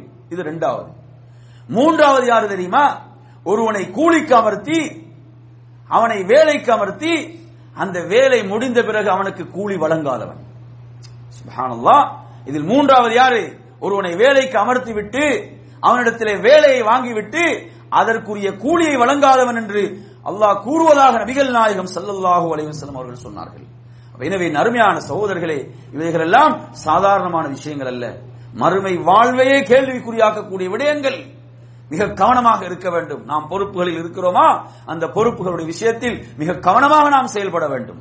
நாம் யாருக்கும் விலை போய்விடக் கூடாது. நாம் யாரையும் மகிழ்விப்பதற்காக சந்தோஷப்படுத்துவதற்காக நமது மறுமை வாழ்வை இழந்துவிடக் கூடாது. அதே போன்று இதிலே ஆறாவது விஷயம் என் அருமையான சகோதரர்களே, அதாவது மோசடி. அதாவது இதுவும் மோசடியுடைய ஒரு வகையாக இருக்கிறது. அல்லாஹு தஆலா குர்ஆனிலே சொல்கிறான், 3வது அத்தியாயத்துடைய 161 வசனத்திலே சொல்கிறான், வமா கான லிநபியின் அன் யகுல் என்று சொல்கிறான். எந்த நபிக்கும் மோசடி செய்வது கூடாது. அல்லாஹ் எப்படி சொல்றான்? எந்த நபிக்கும் மோசடி செய்வது கூடாது. வமன் யகுலுல், எவர்கள் மோசடி செய்வார்களோ அவர்கள் மறுமையில் எப்படி வருவார்கள் என்று சொன்னால் அந்த மோசடியோடு தான் அவர்கள் வருவார்கள். அவர்களுக்கு அதற்குரிய தண்டனை என்ன செய்யப்படும்? குறைவின்றி வழங்கப்படும் என்பதை ரப்புல் ஆலமீன் சொல்கிறான். அவர்கள் அநியாயம் செய்யப்படவும் மாட்டார்கள். 3வது அத்தியாயத்துடைய 161 வசனம். என் அருமையான சகோதரர்களே, நபிகள் நாயகம் ஸல்லல்லாஹு அலைஹி வஸல்லம் அவர்கள் ஒரு முறை சொன்னார்கள், எதில் கனிமத் போர் செல்வங்களில் மோசடி செய்வதை குறித்து சொல்கின்ற போது அல்லாஹ்வுடைய தூதர் ஸல்லல்லாஹு அலைஹி வஸல்லம் அவர்கள், புகாரியிலே பதிவாக இருக்கக்கூடிய செய்தி 3073வது செய்தி, அல்லாஹ்வுடைய தூதர் சொன்னார்கள், அது ஒரு கடும் குற்றம் என்று சொன்னார்கள். அதாவது போர் செல்வங்கள் கனிமத்தில் மோசடி செய்வது கடும் குற்றம் என்று சொல்லிவிட்டு சொன்னார்கள், அதாவது மறுமையுடைய நாளில் அது என்ன செய்யும்? கழுத்தில் அது தொங்கிக் கொண்டு வரும். ஆட்டை மோசடி செய்தானா அது கத்திக்கொண்டு அவனுடைய கழுத்தில் அந்த ஆடு இருக்கக்கூடிய நிலையில் அவன் வருவான். எதை மோசடி செய்தானோ அதை அவன் சுமந்து கொண்டு வருவான் என்பதை நபிகள் நாயகம் ஸல்லல்லாஹு அலைஹி வஸல்லம் சொல்கிறார்கள். அப்ப இது எதை சொல்லுது? மறுமையில் அவன் எவ்வளவு ஒரு பெரிய கேவலத்தை சந்திப்பான். அல்லாஹு தஆலா அனைவருக்கு முன்னாலும் அவனை அடையாளப்படுத்துவான். இவன் இதில் மோசடி செய்தான், இதில் மோசடி செய்தவன், இதில் மோசடி செய்தவன் என்று அல்லாஹு தஆலா அவர்களை அடையாளப்படுத்துவான் என்பதை இந்த செய்தியிலே நபிகள் நாயகம் ஸல்லல்லாஹு அலைஹி வஸல்லம் அவர்கள் சொல்லிவிட்டு என்ன தெரியுமா சொல்கிறார்கள்? அவர்கள் சொல்கிறார்கள், அதாவது நீங்கள் மறுமையில இப்படியான மோசடிகளை செய்துவிட்டு இறை தூதரே என்னை காப்பாற்றுங்கள் என்று சொல்லாதீர்கள். யா ரசூலல்லாஹ், என்னை காப்பாற்றுங்கள் என்று நீங்கள் என்னிடம் அபயம் தேடக்கூடிய நிலை உங்களுக்கு உருவாக வேண்டாம் என்று சொன்னார்கள். எனவே அருமையான சகோதரர்களே, எவ்வளவு முன்கூட்டி நபிகள் நாயகம் ஸல்லல்லாஹு அலைஹி வஸல்லம் அவர்கள் இவற்றை எச்சரித்தார்கள் என்பதை பாருங்கள். அதே போன்ற இன்னொரு செய்தியை நீங்க புகாரில பார்க்கலாம். 2597வது செய்தியாக ரசூலுல்லாஹி ஸல்லல்லாஹு அலைஹி வஸல்லம் அவர்கள் ஒரு முறை ஒரு தோழரை என்ன செய்யறாங்க என்று சொன்னா, இந்த ஜகாத்தை சேகரிப்பதற்காக, ஜகாத்தை வசூலிப்பதற்காக அனுப்பி வைக்கிறாங்க. ஜகாத்தை வசூலிப்பதற்காக அனுப்பி வைத்த அந்த தோழர் என்ன செய்யறாருண்டா, அதை வசூலித்துக் கொண்டு வந்து அல்லாஹ்வுடைய ரசூலிடம் அதை கொடுத்து விட்டு சொல்கிறார்கள், யா ரசூலல்லாஹ், இதுதான் ஜகாத்துக்குரிய பொருள், இதுதான் ஜகாத்துக்குரியவைகள், இதோ இருக்கிறதே, இது எனக்கு அன்பளிப்பாக கிடைத்தது என்று சொல்கிறார். இது எனக்கு அன்பளிப்பாக கிடைத்தது என்று சொல்கிறார். அந்த நேரத்தில் நபிகள் நாயகம் ஸல்லல்லாஹு அலைஹி வஸல்லம் அவர்கள் சுப்ஹானல்லாஹ் என்ன செய்தார்கள்? மக்களுக்கே சொல்ல ஆரம்பிக்கிறார்கள். மக்களுக்கே சொல்கிறார்கள், இவர் தனது தாயுடைய தந்தையுடைய வீட்டிலே அமரட்டும், அங்கு இந்த ஹதியா வருகிறதா என்று பார்ப்போம். இந்த அன்பளிப்பு அவருடைய வீட்டுக்கு போகிறதா, வீட்டுக்கு போய் தேடி கொண்டு போய் கொடுக்கிறார்களா என்று பார்ப்போம் என்று நபிகள் நாயகம் ஸல்லல்லாஹு அலைஹி வஸல்லம் அவர்கள் சொல்லிவிட்டு என்ன தெரியுமா சொல்கிறார்கள்? அவர்கள் சொல்கிறார்கள், யாராவது உங்கள இந்த ஜகாத்துடைய பொருளில் இருந்து முறைகேடாக எதை பெற்றாலும், முறைகேடாக நீங்க எதை பெற்றாலும் அது மறுமையில் எப்படி தெரியுமா? அந்த பிடரில் சுமந்து கொண்டு வருவார். ஒட்டகமா? ஒட்டகத்தை சுமக்கலாமா? ஒட்டகத்தை சுமந்து கொண்டு வரவேண்டிய நிலை உருவாகும். அதே போன்று எதில் அவர் மோசடி செய்தாரோ அதை சுமந்து கொண்டு வரவேண்டியிருக்கும். அல்லாஹு தஆலா அப்படி அவர்களை இழிவுபடுத்துவான் என்பதை நபிகள் நாயகம் ஸல்லல்லாஹு அலைஹி வஸல்லம் அவர்கள் குறிப்பிட்டார்கள். எனவே நறுமையான சகோதரர்களே, பொது சொத்துக்கள் நாம் பொதுவான பணிகளில் இருக்கும் போது மிக கவனமாக இருக்க வேண்டும், மிக கவனமாக அவைகளை கையாள வேண்டி இருக்கிறது. இந்த விஷயங்கள் எல்லாம் அல்லாஹ்வுடைய ரசூல் ஸல்லல்லாஹு அலைஹி வஸல்லம் சொல்கிறார்கள் என்று சொன்னால் இவைகளை ஒரு கடும் எச்சரிக்கையாக சொல்கிறார்கள். ஜகாத்தை பல ஊர்களில் கூட்டாக சேர்ந்து வசூலிக்கிறார்களா, அதில் அமானிதங்களை உரிய முறையில் பேணக்கூடியவர்களாக அவர்கள் இருக்க வேண்டும். ஏன்? இதில் கடுமையான எச்சரிக்கை இருக்கிறது. அதே போன்று இதிலே 7வது தலைப்பாக நறுமையான சகோதரர்களே, அதாவது பிறருடைய காணியிலிருந்து, பிறருடைய அந்த காணியிலிருந்து என்ன செய்கிறான்? அநியாயமாக அவன் ஒரு சாணைதான் அபகரித்தாலும் மறுமையில் மிகப்பெரிய இழிவையும் நஷ்டத்தையும் அவன் சந்திக்க வேண்டி இருக்கிறது. இன்று நீங்க எடுத்து பாத்தீங்கன்னு சொன்னா என்ன செய்வாங்க? பல தந்திரங்களை கையாண்டு அடுத்தவனுடைய காணி எப்படி கொஞ்சம் கொஞ்சமாக பிடிக்கலாம், அதிலிருந்து எப்படி கொஞ்சம் ஒவ்வொரு சாணாக அதை பிடிக்கலாம். என்ன செய்வார்கள்? வேலிக்காக மரத்தை நட்டுவார்கள், அந்த மரம் விரிந்து போகும், அதுல கொஞ்சம் கொஞ்சமாக உள்ளுக்கு வரும். அல்லது என்ன செய்வார்கள்? பெரும் கான்களை தோண்டுவார்கள், மழை பொழிகின்ற போது அவைகள் அப்படியே கொஞ்சம் கொஞ்சமாக மண் சரிகின்ற போது அப்படி இப்படி எல்லாம் என்ன செய்வார்கள்? தந்திரங்களை கையாளுவார்கள். ஆனால் ரப்புல் ஆலமீன் அனைத்தையும் கண்காணித்துக் கொண்டிருக்கிறான். அல்லாஹ் யாவற்றையும் கண்காணித்துக் கொண்டிருக்கிறான். அவனுடைய கண்காணிப்பிலிருந்து எதுவும் விலகாது. நபிகள் நாயகம் ஸல்லல்லாஹு அலைஹி வஸல்லம் அவர்கள் சொல்கிறார்கள், ஆயிஷா ரலியல்லாஹு அன்ஹா அவங்க சொல்லக்கூடிய செய்தி, அதாவது ஆயிஷா ரலியல்லாஹு அன்ஹா அவர்களிடம் சென்று ஒரு பெண்மணி என்ன செய்யறாங்கன்னு சொன்னா, அவங்க சொல்றாங்க, ஆயிஷா ரலியல்லாஹு எனக்கும் இன்னொருவருக்கும் ஒரு காணி தகராறு, இடம் தகராறு இருக்கிறது அப்படி என்று சொல்லி சொல்கின்ற போது ஆயிஷா ரலியல்லாஹு அன்ஹா அவர்கள் சொல்கிறார்கள், அதாவது அபூ சலமாவுக்கு அவங்க சொல்றாங்க, அதாவது நீங்கள் பிறருடைய அந்த இடத்தை எடுப்பதை நீங்க தவிர்த்துக் கொள்ளுங்கள், அந்த விஷயத்தை நீங்க என்ன செய்யுங்க? தவிர்த்துக் கொள்ளுங்கள். ஏன் தெரியுமா? அல்லாஹ்வுடைய ரசூல் ஸல்லல்லாஹு அலைஹி வஸல்லம் சொல்கிறார்கள், அதாவது ஒரு அங்குலம் அளவு நிலத்தை அநியாயமாக அபகரித்தால் மறுமையில் அல்லாஹு தஆலா கொடுக்கக்கூடிய தண்டனை என்ன தெரியுமா? அல்லாஹு தஆலா அதாவது 7 நிலமாக, ஒரு நிலம் அல்ல, அல்லாஹு தஆலா 7 நிலங்களாக அதை ஒரு மாலையாக மாற்றி களத்தில் அல்லாஹ் தொங்க விடுவான். ஒரு மூட்டை மண்ணை சுமக்க முடியுமா? போய் நினைச்சு பாருங்க. அதாவது சுப்ஹானல்லாஹ், இந்த தண்டனையை அவனால் தாங்கிக் கொள்ளவே முடியாது. அப்ப கழுத்தே முறிந்து போகின்ற அளவுக்கு அது ஒரு வேதனையாக இருக்கும், சாதாரண வேதனை அல்ல. எனவே அருமையான சகோதரர்களே, இதெல்லாம் ரசூலுல்லாஹி ஸல்லல்லாஹு அலைஹி வஸல்லம் சொல்றாங்க என்று சொன்னா ஏன் சொல்றாங்க? இந்த அற்ப உலகத்துக்காக மறுமையை இழந்து விடாதீர்கள், இந்த அற்ப உலகத்துக்காக உங்களுடைய மறுமை வாழ்வை பாழ்படுத்தி விடாதீர்கள் என்பதை தான் சொல்கிறார்கள். அதே போன்ற அருமையான சகோதரர்களே, இதிலே அடுத்ததாக 8வது விஷயமாக இதிலே பார்ப்பது மறுமையுடைய நாளில், அதாவது மனிதர்களில் மிக மோசமானவர், அல்லாஹு தஆலா இதிலிருந்து என்னையும் உங்களையும் பாதுகாப்பானாக. மறுமையுடைய நாளில் அல்லாஹ்விடத்தில் மனிதர்களில் மிக மோசமானவன். புகாரியில பதிவாக இருக்கக்கூடிய செய்தி 6088வது செய்தி. அபூ ஹுரைரா ரலியல்லாஹு அன்ஹு அவர்கள் ரிவாயத் செய்கிறார்கள், நபிகள் நாயகம் ஸல்லல்லாஹு அலைஹி வஸல்லம் சொல்கிறார்கள், மறுமையில் மிக மோசமான மனிதன் யார் தெரியுமா? இரட்டை முகமுடையவன் சொல்றாங்க. என்ன முகம்? இரட்டை முகமுடையவன். இந்த பிரச்சனை எங்க வரும் தெரியுமா? நாங்க மக்களை திருப்திப்படுத்த நினைச்சோம் என்று சொன்னா, நாங்க மக்களை திருப்திப்படுத்த நினைத்தோம் என்றால் இந்த படுகொலியில் விழுவோம். நாம் ரப்பை திருப்திப்படுத்த நினைப்போம் என்று சொன்னால் நாம் எவனுக்கும் பயப்பட வேண்டியதில்லை. அல்லாஹுவை திருப்திப்படுத்துவது, ரப்பை திருப்திப்படுத்துவது, அதுதான் நமது நோக்கம், இலக்கென்று சொன்னால் நமக்கு இரட்டை முகம் தேவையில்லை. இரட்டை முகம் எங்கு தெரியுமா வரும்? மக்களை திருப்திப்படுத்த நினைத்தால் அங்கு ஒரு முகம், இங்கு ஒரு முகம். அங்கு ஒரு முகத்தை காட்டுறது, இங்கு ஒரு முகத்தை காட்டுவது. என் அருமையான சகோதரர்களே, இவர்கள் மறுமையில் மிக மோசமானவர்கள். நஊது பில்லாஹ், மிக மோசமானவர்கள். அபூதாவுது நீங்க பார்க்கலாம், கடுமையான எச்சரிக்கை வருகிறது. 4875வது செய்தி, அம்மார் ரலியல்லாஹு அன்ஹு ரிவாயத் செய்கின்ற செய்தி.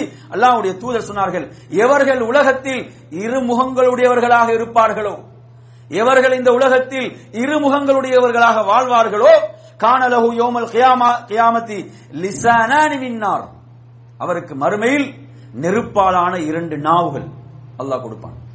நெருப்பு சுப்ஹானல்லாஹ், தாங்கலுமா? நெருப்பு கொஞ்சம் நாக்குல வச்சா தாங்க முடியுமா? மறுமையுடைய நெருப்பு எப்படி இருக்கும்? அதாவது நெருப்பாலான 2 நாவுகள் என்று நபிகள் நாயகம் ஸல்லல்லாஹு அலைஹி வஸல்லம் சொன்னார்கள். மிக கவனமாக இருக்க வேண்டிய ஒரு பகுதி, மிக கவனமாக இருக்க வேண்டிய ஒரு பகுதி. அதே போன்ற நறுமையான சகோதரர்களே, இதிலே 9வது விஷயம் இதில் என்னவென்று சொன்னால், அதாவது அதிகாரத்தை துஷ்பிரயோகம் செய்தால், வழங்கப்பட்ட அதிகாரத்தை துஷ்பிரயோகம் செய்தால், யாருக்கு முஸ்லிம்களுடைய விஷயத்தில் அதிகாரம் வழங்கப்பட்டு அதை உரிய முறையிலே பயன்படுத்தி அவர்களுடைய தேவைகளை நிறைவேற்ற வைக்கவில்லையோ, அவர்களுடைய ஏழ்மையை போக்கவில்லையோ, அவர்களுடைய கஷ்டங்களை போக்கவில்லையோ, அவனுடைய மறுமை நிலை எப்படி இருக்கும் தெரியுமா? கஷ்டமாக இருக்கும். அவனுடைய மறுமை நிலை சிரமமானதாக இருக்கும். அல்லாஹ்வுடைய கஷ்டத்தை போக்க மாட்டான், அல்லாஹ்வுடைய துன்பத்தை போக்க மாட்டான் என்று நபிகள் நாயகம் ஸல்லல்லாஹு அலைஹி வஸல்லம் சொன்னார்கள். ஹாக்கிம்ல 7027வது செய்தியாக இது பதிவாக இருக்குது. என் அருமையான சகோதரர்களே, இமாம் ஸஹாபி இதை ஸஹீஹ் என்று சொல்கிறார்கள். அப்ப எனவே அதிகாரம் வழங்கப்பட்டு அதன் மூலம் மக்களுக்கு பணிவிடை செய்யாதவனுடைய மறுமை நிலை கஷ்டமானது என்பதை அல்லாஹ்வுடைய தூதர் ஸல்லல்லாஹு அலைஹி வஸல்லம் அவர்கள் சொல்கிறார்கள். அதே போன்று புகாரில நீங்க பார்க்கலாம், 7152வது செய்தியாக நபிகள் நாயகம் ஸல்லல்லாஹு அலைஹி வஸல்லம் அவர்கள் சொல்கிறார்கள், அதாவது எவன் இந்த உலகத்தில் மக்களை சிரமப்படுத்துவானோ, அவனுக்கு வழங்கப்பட்ட அதிகாரம், அவனுக்கு வழங்கப்பட்ட அந்த அதிகாரத்தின் ஊடாக அல்லது ஏதோ ஒரு பொறுப்பின் ஊடாக அதை பெற்று எவன் உலகத்தில் மக்களை சிரமப்படுத்துவானோ, அல்லாஹ் மறுமையில் அவனை சிரமப்படுத்துவான். முஸ்லிம்கள் ஒரு ஹதீஸ்ல பார்க்கலாம், நபி அவங்க துஆவே செஞ்சாங்க. எப்படி செஞ்சாங்க? யா அல்லாஹ், எனது உம்மத்துக்குரிய பொறுப்பு வழங்கப்பட்டு, எனது உம்மத்தை நிர்வகிப்பதற்குரிய பொறுப்பு வழங்கப்பட்டு எவன் மக்களை சிரமப்படுத்தினானோ, யா அல்லாஹ் நீ அவர்களை சிரமப்படுத்துவாயாக. எவர்கள் மக்களுக்கு எளிதாக்கினார்களோ அவர்களுக்கு நீ எளிதாக்குவாயாக என்று ரசூலுல்லாஹ் துஆ செஞ்சாங்க. நீங்க முஸ்லிம்ல பார்க்கலாம். இந்த செய்தியில ரசூலுல்லாஹ் என்ன சொல்றாங்க? அப்படி ஒரு அதிகாரம் வழங்கப்பட்டு எவன் மக்களை சிரமப்படுத்தினானோ அல்லாஹ் மறுமையில் அவனை சிரமப்படுத்துவான். அப்ப எனவே நறுமையான சகோதரர்களே, அப்ப நாம் ஒரு பொறுப்புல இருக்கிறோமா? நிறைய பேர் என்ன நினைக்கிறாங்க, அவனுக்கு நாங்க லேசா செஞ்சு கொடுத்துடக் கூடாது, லேசா செஞ்சு கொடுத்தா அவனுக்கு அருமை இல்லா போயிடும், அவனை சிரமப்படுத்த வேண்டும், அவனுக்கு ஒரு முறை பல முறை என்ன செய்யணும், அவனை அலைய வைக்க வேண்டும். இப்படி நிறைய பேர் அப்படி நினைச்சு கொண்டிருக்கிறாங்க. என் அருமை, இந்த ஹதீஸ் எவ்வளவு பெரிய எச்சரிக்கைன்னு பாருங்க. ஒரு பொறுப்பு வழங்கப்பட்டு அந்த பொறுப்பினூடாக எவன் மக்களை சிரமப்படுத்துவானோ மறுமையில் அல்லாஹ் அவர்களை சிரமப்படுத்துவான் என்று நபிகள் நாயகம் ஸல்லல்லாஹு அலைஹி வஸல்லம் அவர்கள் குறிப்பிட்டார்கள். அடுத்து 10வது செய்த நறுமையான சகோதரர்களே, அதாவது இந்த உலகத்தில் பிறரிடம் கையேந்த கூடியவன், இவனுடைய மறுமை நிலை என்ன? பிறரிடம் யாசகம் கேட்பவன், பிறரிடம் கையேந்துபவன், இவனுடைய மறுமை நிலையை ரசூலுல்லாஹ் சொல்றாங்க. புகாரியில இந்த செய்தி பதிவாக இருக்கிறது. 1474வது செய்தியாக அப்துல்லாஹ் இப்னு உமர் ரலியல்லாஹு அன்ஹு ரிவாயத் செய்கிறார்கள். அதாவது தன் தேவைக்கு அதிகமாக, ஒருவனுக்கு பசியில் இருக்கிறான், அவனுடைய பசியை நிவர்த்தி செய்து கொள்வதற்கு கையேந்துகிறானா, அது பிரச்சனை கிடையாது. ஒருவன் தனது தேவைக்கு போக, தனது தேவை செல்ல மக்களிடம் யாசிக்க கூடியவன் இருக்கிறான். அந்த மக்களிடம் யாசிப்பவன் மறுமையில் எந்த அளவு இழிவோடு வருவான் என்று சொன்னால், அல்லாஹ் அவனை எந்த அளவு கேவலப்படுத்துவான் என்று சொன்னால், அவனுடைய முகத்தில் சதை இருக்காது. அல்லாஹு தஆலா மக்கள் அவனை முகம் மக்கள் அனைவரும் பார்ப்பாங்களா இல்லையா? இந்த முகத்தை பார்த்தவுடன் மக்களுக்கு தெரியும் இவன் யார் தெரியுமா? உலகத்தில் மக்களிடம் கையேந்தியவன், யாசகம் கேட்டவன். எதற்காக? தன்னுடைய பசியை நிவர்த்தி செய்வதற்கல்ல, தன்னுடைய பசியை நிவர்த்தி செய்வதற்கல்ல, ஆடம்பரத்துக்காக என்ன செய்தவன்? பகட்டுக்காக எல்லாம் யாசகம் கேட்டவன். அப்ப இவனுடைய முகம் மறுமையில் சதை இல்லாமல் இருக்கும் என்று நபிகள் நாயகம் ஸல்லல்லாஹு அலைஹி வஸல்லம் அவர்கள் சொல்கிறார்கள். முஸ்லிம்ல நீங்க பார்க்கலாம், 2446வது செய்தியாக அபூ ஹுரைரா ரலியல்லாஹு அன்ஹு சொல்கிறார்கள், எவன் ஒருவன் செல்வத்தை பெருக்குவதற்காக, மக்களிடம் கையேந்துகிறானோ, யாசகம் கேட்கிறானோ, அவன் நெருப்பு கங்குகளைத்தான் அவன் பெறுகிறான். அவன் கேட்பதெல்லாம் நெருப்பு கங்குகள் என்று நபிகள் நாயகம் ஸல்லல்லாஹு அலைஹி வஸல்லம் அவர்கள் குறிப்பிட்டார்கள். அதே போன்று 11வது விஷயம், அருமையான சகோதரர்களை, இதிலே அதாவது கிப்லாவுடைய திசையின் பக்கமாக துப்பக்கூடியவர். அதாவது கிப்லாவுடைய திசை பக்கமாக துப்புவது என்று சொன்னால் நாம் இதிலே கவனிக்க வேண்டும். தொழுகையை பொறுத்தவரையில தொழுகையில் இருக்கும்போது, தொழுகையில் இருக்கின்ற போது நாம் ரப்போடு உரையாடுகிறோம். அல்லாஹ் நமக்கு முன்னால் இருக்கிறான். நபிகள் நாயகம் ஸல்லல்லாஹு அலைஹி வஸல்லம் சொன்னார்கள், என்ன செய்யக்கூடாது, நீங்க முன்னால் துப்பக்கூடாது, காலுக்கு கீழ் துப்பிக் கொள்ளலாம், அல்லது உங்களுடைய ஆடைகளை துப்பி அதை தேய்த்துக் கொள்ளலாம் என்று ரசூலுல்லாஹ் சொல்லி இருக்கிறாங்க. மாற்றமாக யார் அந்த கிப்லா பக்கமாக முன்னால் துப்புவாரோ, அல்லாஹ்வுடைய தூதர் ஸல்லல்லாஹு அலைஹி வஸல்லம் சொல்கிறார்கள், மறுமையில் அந்த உமிழ்நீர், அந்த எச்சில் அவனுடைய முகத்தில் இருக்கும் சொல்றாங்க. அந்த எச்சில் உமிழ்நீர் அவனுடைய முகத்தில் இருக்கும், அவன் இழிவுபடுத்தப்படுவான். இழிவுதான் அது, இது இழிவு. இந்த ஹதீஸ் நீங்க எங்க பார்க்கலாம் என்றால் இப்னு ஹுஸைமால பார்க்கலாம். இந்த செய்தி 1313வது செய்தி, ஒரு சஹீஹான செய்தியாக இது இடம்பெறுகிறது. எனவே நறுமையான சகோதரர்களே, கிப்லாவுடைய திசையிலே துப்புதல் என்பது இந்த செய்தியினூடாக தடுக்கப்படுவதை நாம் பார்க்கிறோம். அடுத்து 12வது செய்தி, இதில் நாம் பார்க்கக்கூடிய 12வது செய்தி, மறுமையில் இது யார் என்று சொன்னால், அதாவது ஒரு காணாத கனவை கண்டதாக பொய் சொல்லுதல். காணாத கனவை கண்டதாக பொய் சொல்லி ஏமாற்றுகிறார்களே, அப்படி ஒரு கூட்டம் அலைஞ்சு கொண்டிருக்கு. என்ன செய்யுது, நிறைய மெசேஜ்கள் கூட வரும். இந்த கனவு அவர் கண்டார், இதை பலருக்கு என்ன செய்யுங்க, ஷேர் பண்ணுங்க, அது நடக்கும் இது நடக்கும் என்றெல்லாம் இதெல்லாம் ஷேர் பண்ணி கொண்டிருப்பார்கள். எனவே நறுமையான சகோதரர்கள், இந்த விஷயங்கள் மிக கவனம் தேவை. இந்த ஹதீஸை நீங்க புகாரில பார்க்கலாம். 7042வது செய்தி, அப்துல்லாஹ் இப்னு அப்பாஸ் ரலியல்லாஹு அன்ஹு அறிவிக்கிறார்கள், அதாவது யாராவது ஒருவர் தான் காணாத ஒரு கனவை கண்டதாக அவர் திட்டமிட்டு அவர் சொல்லும் போது, மறுமையில் அல்லாஹ் என்ன தண்டனையை கொடுப்பான் தெரியுமா? மறுமையில் அல்லாஹு தஆலா 2 வாட்கோதுமைகளை ஒன்றோடு ஒன்று சேர்த்து முடிச்சு போடுமாறு அல்லாஹு தஆலா அவனை ஏவுவான். அவன் நிர்பந்திக்கப்படுவான், ஆனால் ஒருபோதும் அவனால் அதை செய்ய முடியாது. அவனுக்கு வழங்கப்படுகின்ற வேதனையும் இருக்காது. அப்ப என்ன செய்யக்கூடாது, பொய்க்கு நான் கனவு கண்டேன், அப்படி கனவு கண்டேன், இப்படி கனவு கண்டேன் என்று நீங்க பாருங்க. சிலர் அதாவது வழிகேட்டுடைய வாயில் எப்படி திறந்து வைத்திருக்கிறாங்க. ஹதீஸ்களுக்கு எல்லாம் போக தேவையில்லை, நமக்கு நேரடியா ரசூலுல்லாஹ் கனவுல வந்து கொண்டிருக்கிறாங்க. நீங்க ஏன் புகாரிக்கு போக வேண்டும், நீங்க ஏன் முஸ்லிமுக்கு போக வேண்டும், ஏன் நீங்க சனதெல்லாம் பார்க்க வேண்டும், அதெல்லாம் போக தேவையில்லை. எமது ஷேக், எங்களோட ஷேக்கு என்னது, கனவுல வந்து கொண்டிருக்கிறார். இதை யாருக்கா நிரூபிக்க முடியுமா? கனவுக்கு சாட்சி கொண்டு வர முடியுமா? எதுவும் செய்யலாது, ஏற்றுக்கொள்ளதான் வேணும் கனவு. எனவே ரசூலுல்லாஹ் சொல்றாங்க, இதில் எவன் பொய் செய்கிறானோ, எவன் காணாத கனவை கண்டதாக சொல்கிறானோ, மறுமையில் இவன் இப்படி தண்டிக்கப்படுவான் என்று நபிகள் நாயகம் ஸல்லல்லாஹு அலைஹி வஸல்லம் அவர்கள் சொன்னார்கள். அதே போன்ற நறுமையான சகோதரர்களே, இதில் அடுத்ததாக 13வது விஷயம், அதாவது உருவங்களை வரைபவர்கள். இன்றைய நவீன கால போட்டோக்கள் விஷயத்திலும் நாம் இதில் கவனம் பேண வேண்டும். புகாரியில 5951வது செய்தியாக பதிவாகிறது. நபிகள் நாயகம் ஸல்லல்லாஹு அலைஹி வஸல்லம் சொன்னார்கள், அப்துல்லாஹ் இப்னு உமர் ரலியல்லாஹு அன்ஹு அறிவிக்கக்கூடிய செய்தி, அதாவது இந்த உருவங்களை, உயிர் உள்ளவைகளை, இந்த உருவங்களை வரையக்கூடியவர்கள் மறுமையில் எப்படி தண்டிக்கப்படுவாங்க என்று சொன்னா, அவைகளுக்கு உயிர் கொடுக்குமாறு அல்லாஹ் கட்டளையிடுவான். அஹ்யூ மா கலக்தும், நீங்க எதை உருவங்களாக வரைந்தீர்களோ அதற்கு உயிர் கொடுங்கள். அதுவரை அவர்கள் வேதனை செய்யப்பட்டுக் கொண்டே இருப்பாங்க. முடியுமா அவர்களுக்கு? முடியாது. அப்ப இது ஒரு செய்தி. அதே போன்று புகாரியில மற்றும் ஒரு செய்தியில நீங்க பார்க்கலாம். 5954வது செய்தியாக ஆயிஷா ரலியல்லாஹு அன்ஹா அறிவிக்கிறார்கள், நபி அவங்க சொன்னாங்க, அஷத்துன் நாசி அஸாபன் யௌமல் கியாமா, மறுமையில் மிக கடுமையாக வேதனை செய்யப்படுபவர்கள் இந்த உருவங்களை வரைந்தவர்கள் தான்.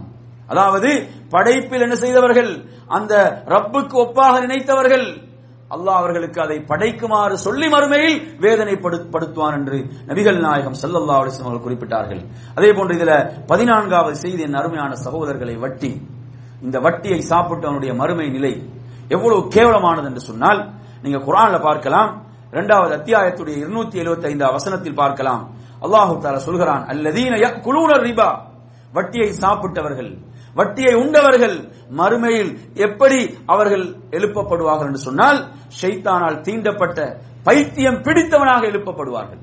எவ்வளவு கேவலம்! உலகத்தில் நீங்க நினைச்சு பாருங்க, ஒரு மனநோயாளியாக அல்லாஹ் எம்மை பாதுகாத்தான். ஒருவன் ஒரு மனநோயாளியாக இருந்தா எவ்வளவு கேவலமாக மக்கள் பார்ப்பார்கள். உலகத்துல கூட அவன் தப்பிக்கலாம், அவனுக்கு எந்த ஒரு பிரச்சனையும் இல்லை. ஆனா மறுமை என்பது அல்லாஹு தஆலா அவனை கேவலப்படுத்துவதற்காக, அவனை இழிவுபடுத்துவதற்காக அப்படித்தான் அவன் எழுவான், அப்படித்தான் அவன் எழுப்பப்படுவான். எனவே வட்டியிலிருந்து நாம் முழுமையாக எம்மை பாதுகாத்துக் கொள்ள வேண்டும். என் அருமையான சகோதரர்களே, அதே போன்று இதுல 15வது விடயம் என்னவென்று சொன்னால், யார் 2 திருமணங்களை முடித்து, யார் 2 மனைவிகள் அவரிடமிருந்து அவர்களோடு நீதியாக நடக்கவில்லையோ அவருடைய மறுமை நிலை. நீங்க அந்த ஹதீஸ் அபூதாவுதுல பார்க்கலாம்.